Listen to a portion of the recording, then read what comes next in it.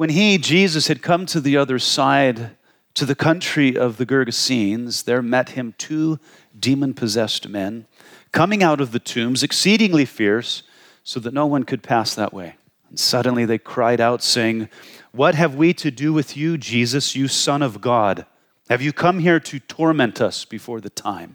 Now a good way off from there was a herd of many swine feeding. So the demons begged him, saying, "If you cast us out, permit us to go away into the herd of swine." And he said to them, "Go." So when they had come out, they went into the herd of swine, and suddenly the whole herd of swine ran violently down the steep place into the sea and perished in the water. Then those who kept them fled, and they went away into the city and told everything, including what had happened to the demon-possessed men. And behold, behold, the whole city came out to meet Jesus. And when they saw him, they begged him to depart from the region. Let's pray. Father, we love you, and Lord, we're grateful for your word. And Lord, we have lessons to learn in this story. As we have said, it's the point of the chapter to make much of Christ. And we want to maintain that. And as we go along with the disciples, Lord, we want our vision of you to increase as it was for them. That as you exercise authority over more and more and more things totally beyond our ability to affect. Lord, help us to understand more of who you are. So Lord, teach us, we pray, in Jesus' name. Amen. All right, go ahead and be seated. Turn back, if you would, to verse 28. As we go through all of this, I think it's important to kind of imagine the scene. This is an interesting story. It says, when he had come to the other side, to the country of the Gergesenes, there met him 2 demon-possessed men, and they were coming out of the tombs, a graveyard, exceedingly fierce, so that no one could pass that way. Now, when Matthew reports, he says that they came to the country of the Gergesenes. Mark and Luke say they came to the country of the Gadarenes. There's probably 2 ways of referring to that area. Gadara was actually the capital, and so the country of the Gergesenes was under their jurisdiction, and so it was the country of the Gadarenes.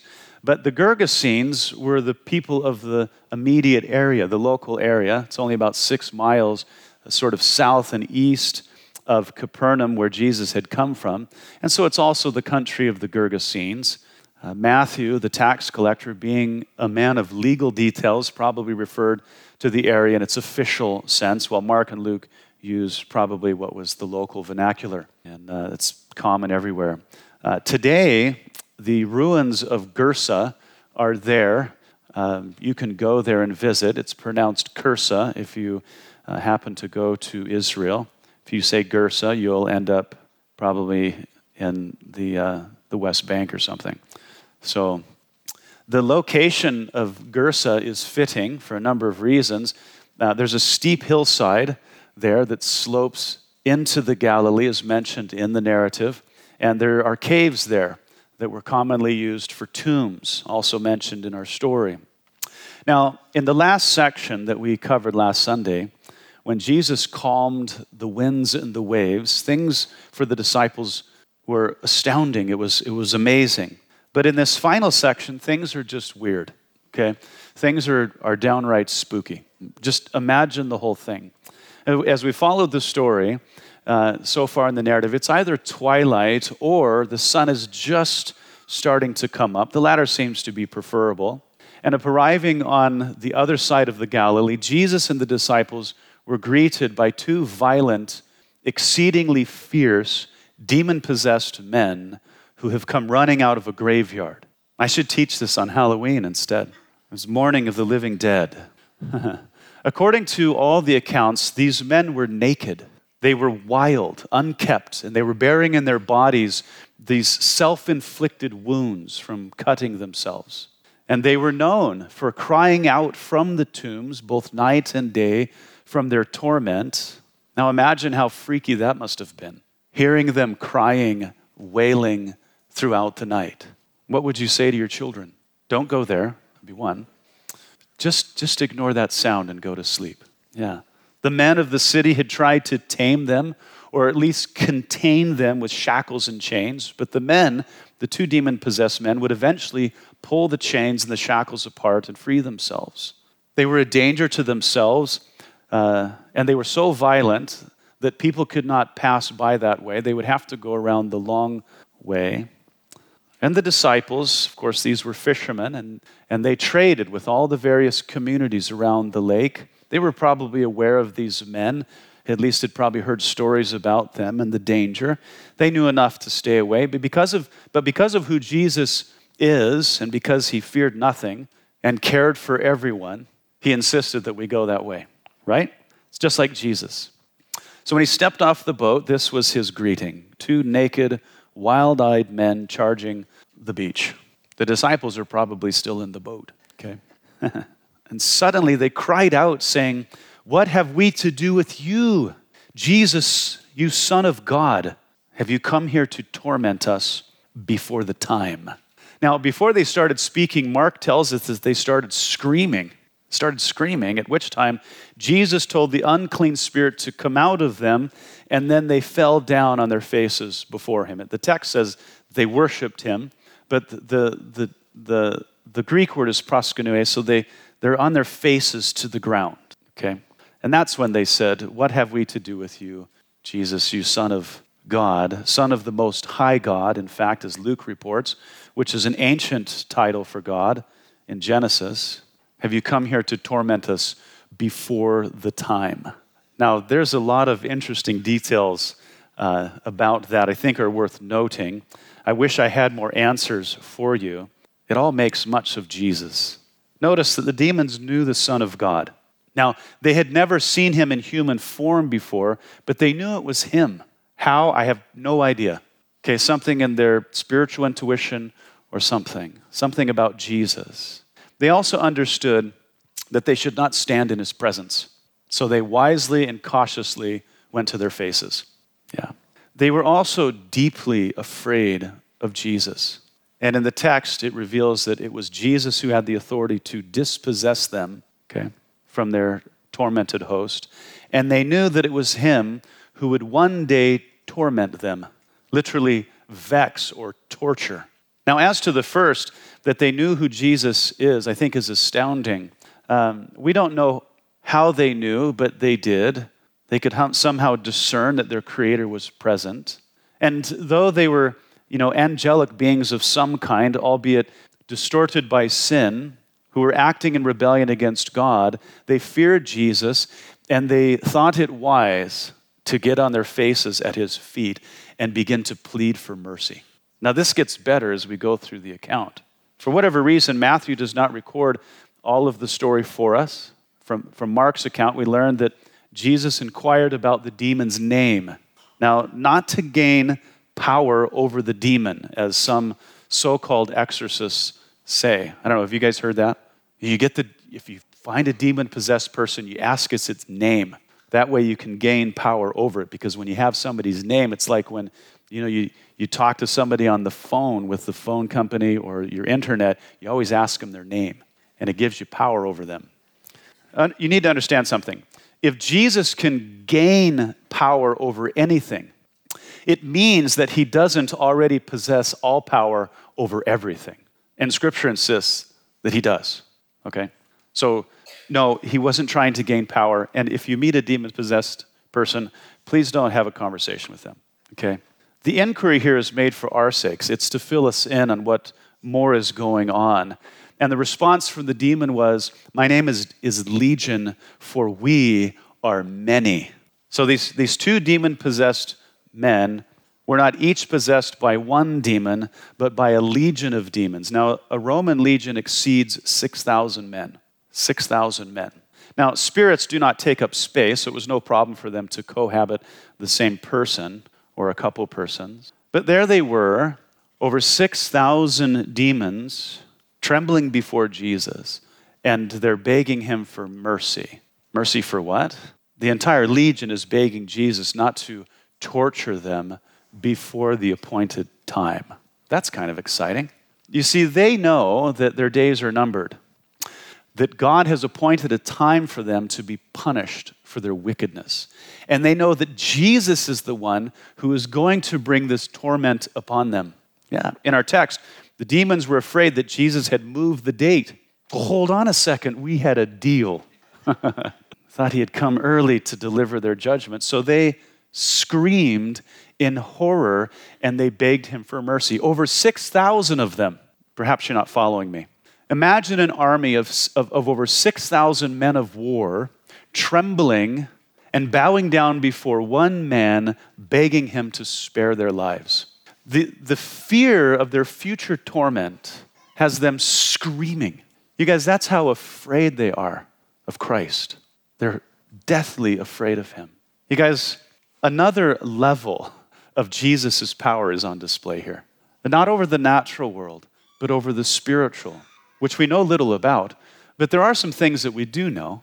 You know, from the book of Daniel, we know that when one angel stands against a demon who is a fallen angel, they're somewhat equally matched at times, though one may overpower the other, as Gabriel was for a time. Of course, until Michael, the stud, shows up and delivers him. Okay, you got to read the account.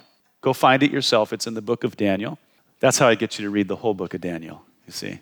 It's in Daniel. There are certainly angels of varying power and strengths, as is the case with the archangel Michael. But these spirits have the ability to resist one another and cause problems for each other. It's happening now. It has happened. It will happen. But what we learn from the scriptures is that there is no ordinary man that is a match for a demon, well less over 6,000 of them.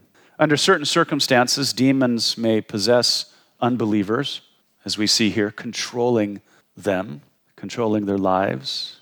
We'll see it other places in the Gospels. We know that a demon-possessed person can break shackles and chains, as our narrative says.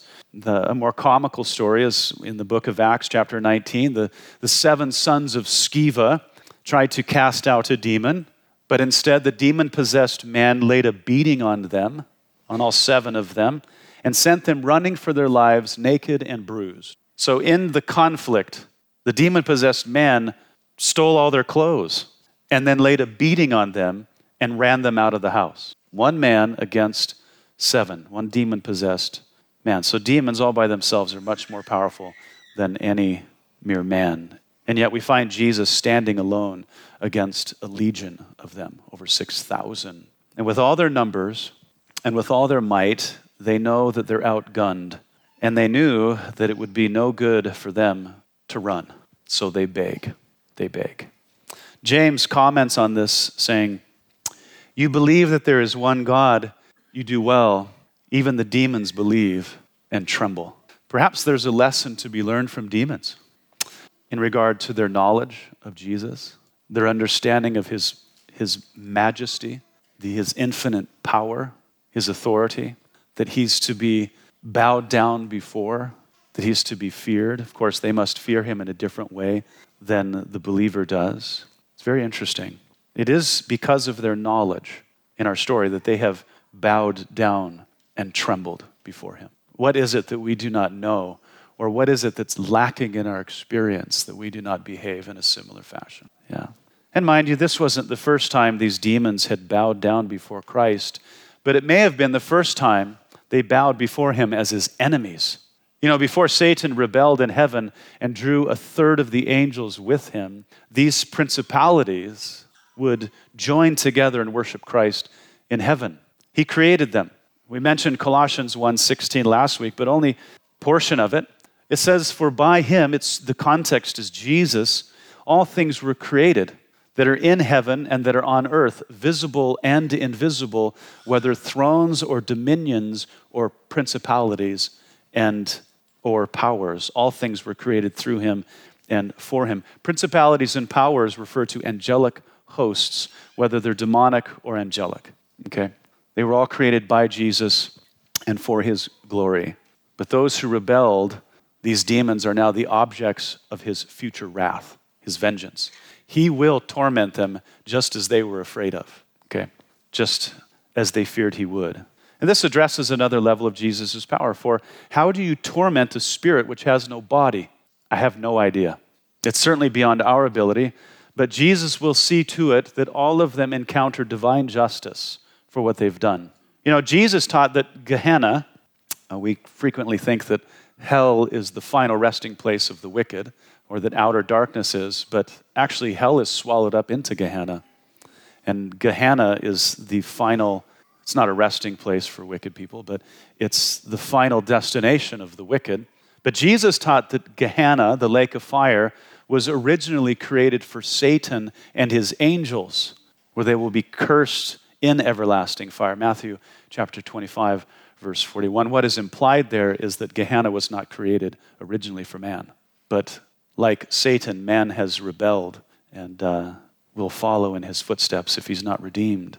So this issue of Gehenna, this is what the demons in our story are so afraid of, something they know that they will not avoid. They're just trying to delay it, trying to stay away from it, to stave it off. All Jesus has to do is give the word, and they're done, and they know it.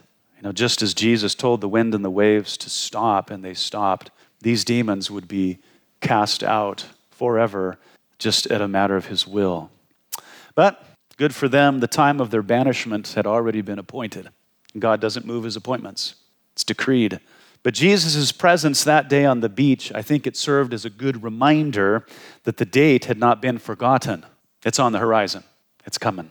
The text says, now a good way off from them, there was a herd of many swine feeding. So the demons begged him, saying, if you cast us out, permit us to go away into the herd of swine. Now, I don't understand all of this. Something about being disembodied really concerned these demons. They didn't want to just go out. They wanted to go out and back into something else. They knew that Jesus wasn't going to let them go into other people. And so they said, what about the swine? This large herd of pigs. Mark 5:13 tells us that there were about 2,000 of them. 2,000 swine. Yeah. So with a word, Jesus commands this legion of swine to enter the pigs. And he said to them, go. So when they had come out, they went into the herd of swine, and suddenly the whole herd of swine ran violently down the steep place into the sea and perished in the water. Just as these poor men had essentially gone crazy because of these parasitic demons, the swine lost their minds. And then like lemmings, you guys know what lemmings are, right? The creature that every so many years in Alaska just throws itself into the ocean. Have you guys seen lemmings? You got to watch Discovery Channel. It's like mass suicide. So when all is said and done, these demons just end up with dead hosts. Then those who kept them fled. And they went away into the city, and they told everything, including what had happened to the demon-possessed men. So the men who tended the swine, now they had probably observed from a distance Jesus' interaction with the demons, because in the other accounts, they know all these details when they run into the city. I imagine that the demoniacs had initially got their attention when they started screaming. So there on the hillside, there's all this screaming going on, and they're watching from a distance. They see as the men come rushing out of the cemetery, the graveyard, and toward Jesus, and instead of attacking him, they bow down before him. They're very aware of these men and what they're capable of, what they've done. So they're very interested, right? What's going on here? And then, at the end of the conversation, the men are dispossessed of their demons, and the demons go into the swine and they're drowned. The swine they're in charge of. And so it says the men fled to the city. Now the word flee always carries with it the idea of fleeing for refuge, for one's life, to escape danger. It doesn't mean that they went for a run. It's not the word for just jogging, okay? The word implies danger. This kind of running is motivated by fear. So the men, after witnessing what they did, they're frightened. It's not every day that 2,000 squealing pigs commit suicide. Things are strange right now. They didn't know how to interpret what they just witnessed with the demoniacs or with the pigs. It was frightening. So they go into the village and they report what had happened, both to the swine and to the men who had formerly haunted the tombs. And behold, the whole city came out to meet Jesus, and when they saw him, they begged him to depart, from the region. That's an abbreviation of what happened. The other accounts tell us that when they came to where Jesus was, they saw the demon-possessed men sitting, clothed, and in their right minds. And it says they too, when they saw that, they were filled with fear. Filled with fear. What's going on here? Now, the scene, you guys, would have been unforgettable. As the city comes out, or as the villagers come out of the village, and they're making their way toward Jesus, there to their right are some 2,000 pigs floating in the water, and they're washing up on the beach. Now, that's a strange and eerie sight indeed. 2,000 of them. Imagine how they would fill the bay. 2,000. Obviously a fortune worth of swine, which no doubt belonged to some that were in the crowd.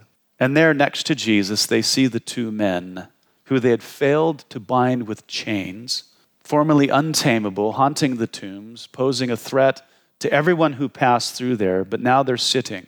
They have clothes on and they're in their right minds. You guys, it's an understatement to say that curiosity abounded. And mind you, the people from this city, they're not Jews. Okay, let the pigs be the first indication that they're not, all right? But on the eastern side of the lake, which was territory that God had promised to Israel that they did not yet have, it was Gentile territory. They had no understanding of the Bible. These were pagans. And they believed in all kinds of dark and silly superstitions. So making sense of all this was more than they could handle from their religious worldview. Who is this Jew named Jesus? What did he want? Why was he here? What does all this mean? How did it happen? And if he had the power to kill 2,000 swine, what else was he capable of? This is a very strange thing for them. And none of it fits into their religious framework, and so they're afraid. Now, some commentators reduce the fear of these people to that of their financial loss in the pigs. I think there's much more going on here. This is a religious kind of fear. It's a superstitious sort of fear that's gripped these people. Yes, what has happened will affect their financial situation, but at the moment, they understood that there was a power at work that was beyond their control, and it was making them feel very, very uneasy. If it was simply a financial issue, why not just report him to the authorities? Okay. Other commentators mock these people and say that they were more concerned about pigs than people. They were more concerned about swine than the Savior. I know it all sounds catchy, but I don't think it can quite be reduced to that. Okay, it's too simplistic. It doesn't account for the superstition that's deeply rooted in the pagan psyche. 2,000 of their pigs dead. They're washing up on the shore. That could mean nothing but a bad omen to them, okay? A judgment from the gods. Panic was spreading like wildfire. They're terrified, and like the demons, they then beg Jesus. But instead of begging Jesus to allow them to depart, like the demons did, they begged Jesus to depart from the region. They're pleading with him. He's too dangerous. We have to get him out of here before the gods do something worse. And so Jesus departed. He did not insist where he was not wanted. Now, why Matthew gives us such an abbreviated version of the events probably has to do with how thorough Mark was, who's typically very brief. So sometimes they go back and forth. Of course, that assumes that Matthew wrote his gospel after Mark, which is very possible. But it's the ending of Mark that I think is so great in this story. Let me give it to you. It says, "And when he got into the boat, he who had been demon-possessed begged him that he might be with him." Now remember I said Mark and Luke only talk about one person. Well, I think that it's probably because only one of them was really interested in Jesus. Only one pleaded with him. The other one may have been completely indifferent. And in the moment he was delivered from the demon, he might have just ran home, okay? If you had just come out of something as traumatic as that, you probably wouldn't act completely normal. I don't know. Sure, you're happy, but what do you do with yourself? So when he got into the boat, he who had been demon-possessed begged him that he might be with him. However, Jesus did not permit him, but said to him, "Go home to your friends and tell them what great things the Lord has done for you and how he has had compassion on you." And Luke tells us he went his way and proclaimed throughout the city what great things Jesus had done for him. You see, Jesus was no longer welcome in that area. The villagers made that very clear.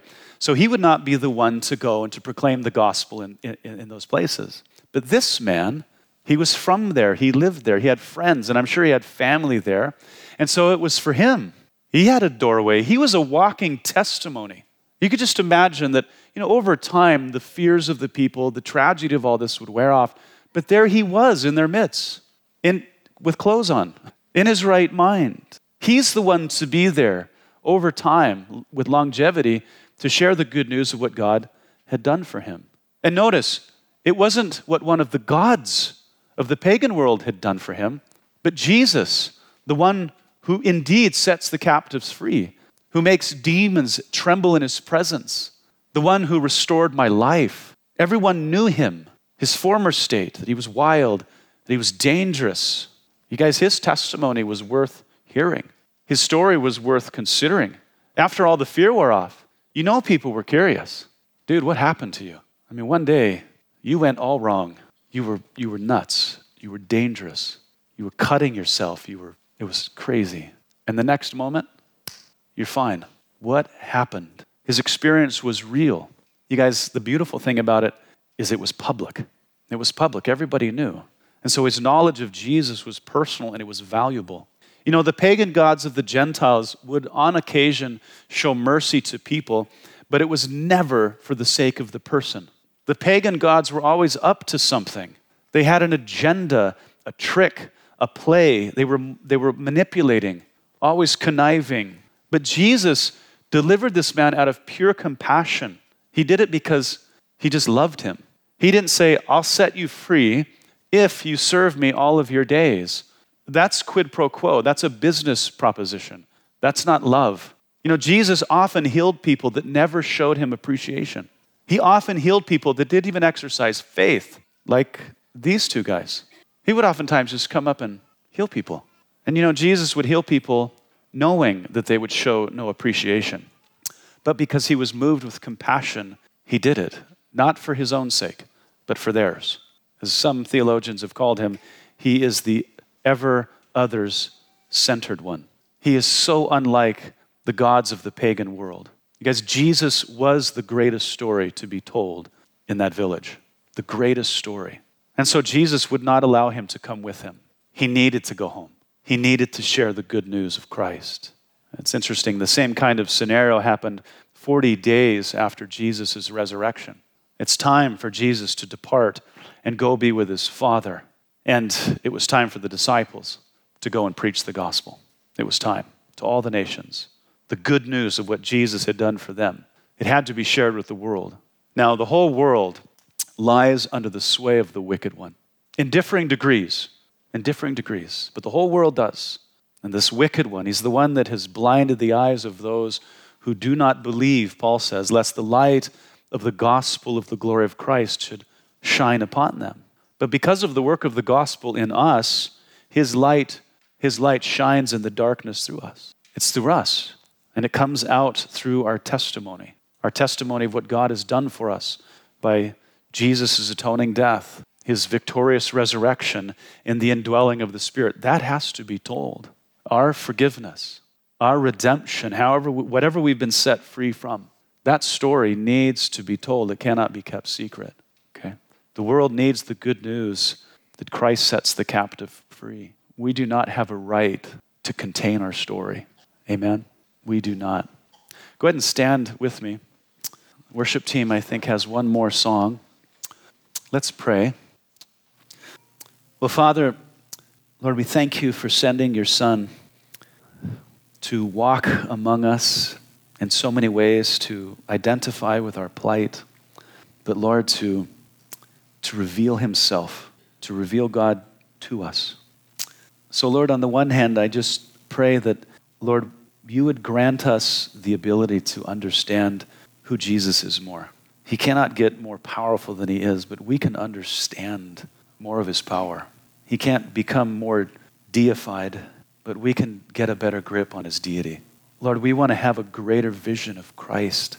We want to be like the disciples who grew in their knowledge of his majesty and who eventually learned to bow before him. Lord, we want to understand better that you are more powerful than anything, and that our lives are safe within your grip. And Lord, also, from one revelation to the next of you, Lord, we want to respond appropriately, like the demon-possessed man wanted to be with you, but Lord, you had a commission for him to go and to preach. We will be with you. But Lord, through our testimony, we want to bring as many with us as we can. So Lord, help us to respond properly to who you are and what you've done. Open our mouths for the sake of others, we pray. In Jesus' name, amen.